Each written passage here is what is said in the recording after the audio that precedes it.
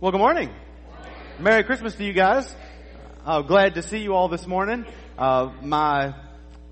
Somebody, when we were visiting family, asked me, they said, "Are you guys having church on Christmas morning?" I said, well, it would be ironic to not go see Jesus on his birthday since it was a scheduled day to go see him. And so I just wanted to tell you guys that I appreciate and am encouraged by you being here. Big time, more than you could ever know. And so thank you. It means a lot to see you all. I'm going to open us in prayer, and then after I do that, Uncle Jonathan's going to come lead us in a few more songs. That makes sense if you were here last night. Let me pray for us, and we'll get started. Father, we thank you for your Son, Jesus Christ. Lord, we thank you for the greatest gift ever given. Father, we thank you that you gave us that gift when we didn't deserve it at all. But you, out of the great love you have for us, in the right time, you sent your Son Jesus to be a sacrifice for our sins. And Father, it's a gift that we could never ever repay you. And Father, I thank you that you've never called us to repay you, but you've just called us to love you and be faithful to you. Lord, we thank you for your blessings. We thank you for Jesus Christ. Father, I pray your blessings upon this service. And Lord, I pray that as we take time out of what is traditionally a day for family, Lord, I pray that you would be the center of our worship. And it's in Christ's name we pray. Amen. I'll give you a minute to greet each other, and then he'll lead us in a few songs. We're going to sing straight through on our hymns this morning. So the next one's going to be Joy to the World, and we're going to sing all 4 verses. Please remain standing.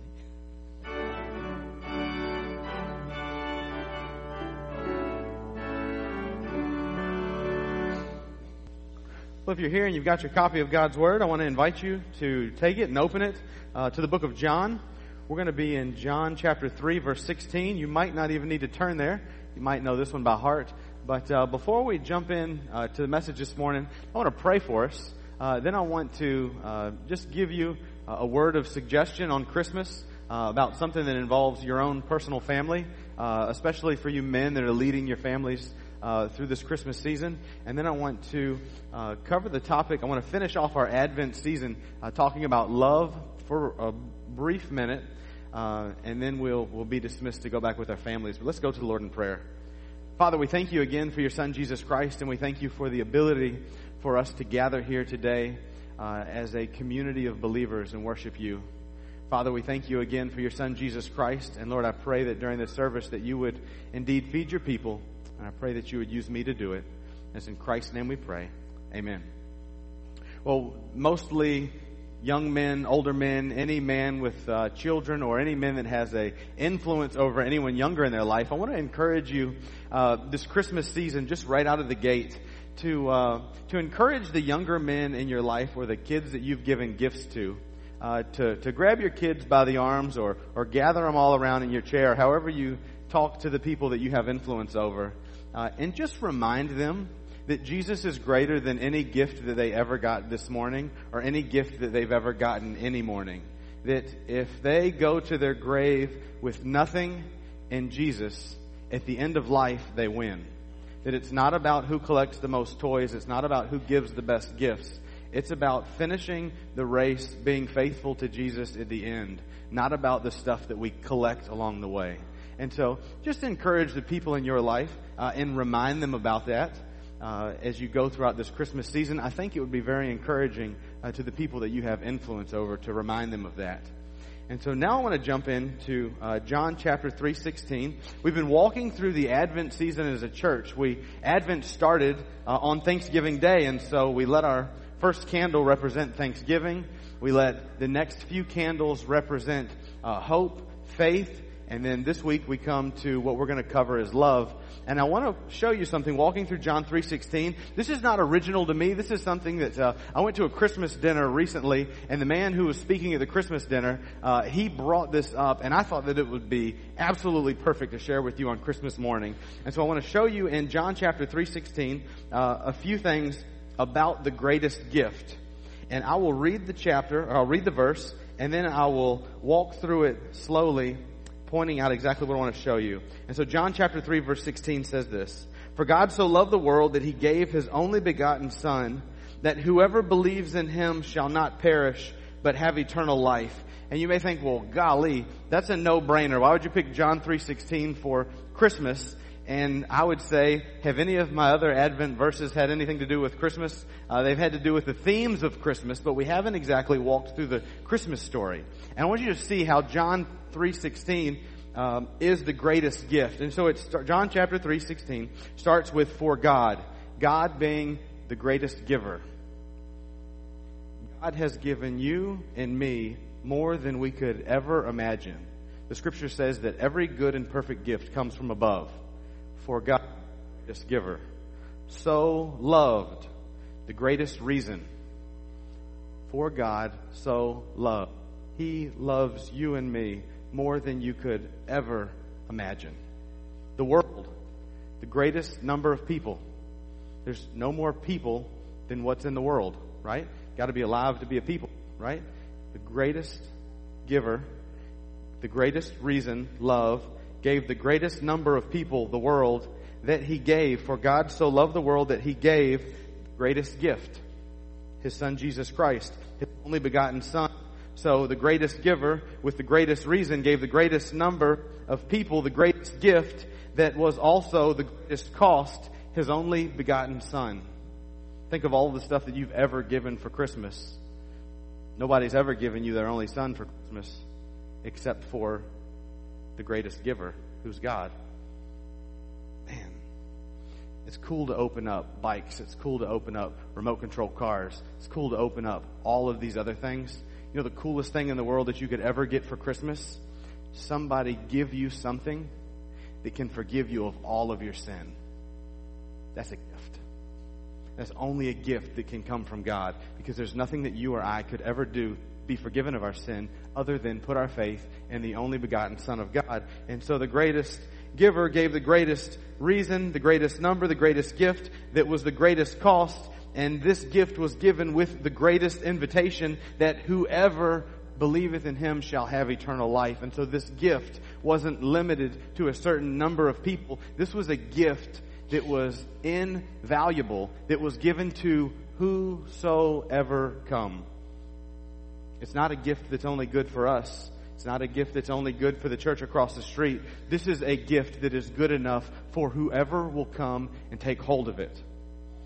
This gift was given with the greatest invitation and the greatest condition. The only condition to take hold of this gift is that you believe. For whosoever, the greatest invitation, believes. What greater thing to talk about this Christmas season? Everybody talks about believing in Santa, believing in Santa, believing in Santa. Whoever believes in the Son of God shall have eternal life. And brothers and sisters, there is no greater guarantee than that you will not perish but have eternal life. Can you imagine being a gift that would secure eternal life for you?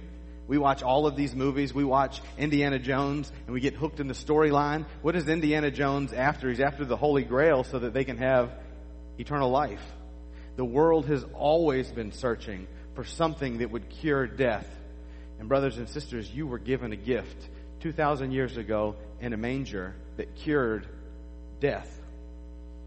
If your faith is in our Savior Jesus Christ, brothers and sisters, this fleshly body that you have, it'll go away, but your soul will never die. It will live forever with God. And there is no greater gift than that. And so the greatest giver with the greatest reason gave the greatest number of people the greatest gift at the greatest cost. He gave the greatest invitation. He gave the greatest condition, which is believe. He gave the greatest guarantee that you wouldn't perish. And this gift is good for the greatest amount of time because you will have everlasting life. And to this gift that He's giving you, the batteries will never die. The tires will never go flat. You'll never run out of ammunition for whatever your gift is. And whatever piece of technology you got for Christmas, this gift that God gave us in Jesus Christ will never expire. It will never get outdated. Its software will never go bad. It's a gift that is good and valuable and relevant forever. And this gift is worthy to be worshiped. And worshiping this gift Jesus Christ, is the only thing in all of eternity that will never get old. I've told you this, and I will tell you this until I'm absolutely blue in the face. If you like golf, if heaven is golf, after about 36 holes, it gets old after a day. If you like baseball, after I sit in a seat for about 15 innings, I'm tired of baseball. Once I catch so many fish, eventually, believe it or not, it's time to just go home for the day because I'm tired of catching fish. Doesn't matter what your favorite thing in the world to do is, if you do that for millions of years, it gets old. Worshiping Jesus Christ will never get old. He will look more and more and more valuable for all of eternity. He will never get old. You will never exhaust your knowledge of Him, and you will continue to grow and be amazed at Him. Listen to this, for eternity. And so He gave us all of those things so that we could have the greatest possession. Not just will not perish, not just have everlasting, but what does He give us as the greatest possession? He gives us life. He says, I didn't come to condemn you, but I came to give you life, and life abundantly. We have a lot of people in our church who are sick. We have a handful of people that are affiliated with our church that are dying. And if you went and visited any single one of those, and you asked them if they could have anything they wanted for Christmas, what would they have? They would tell you life.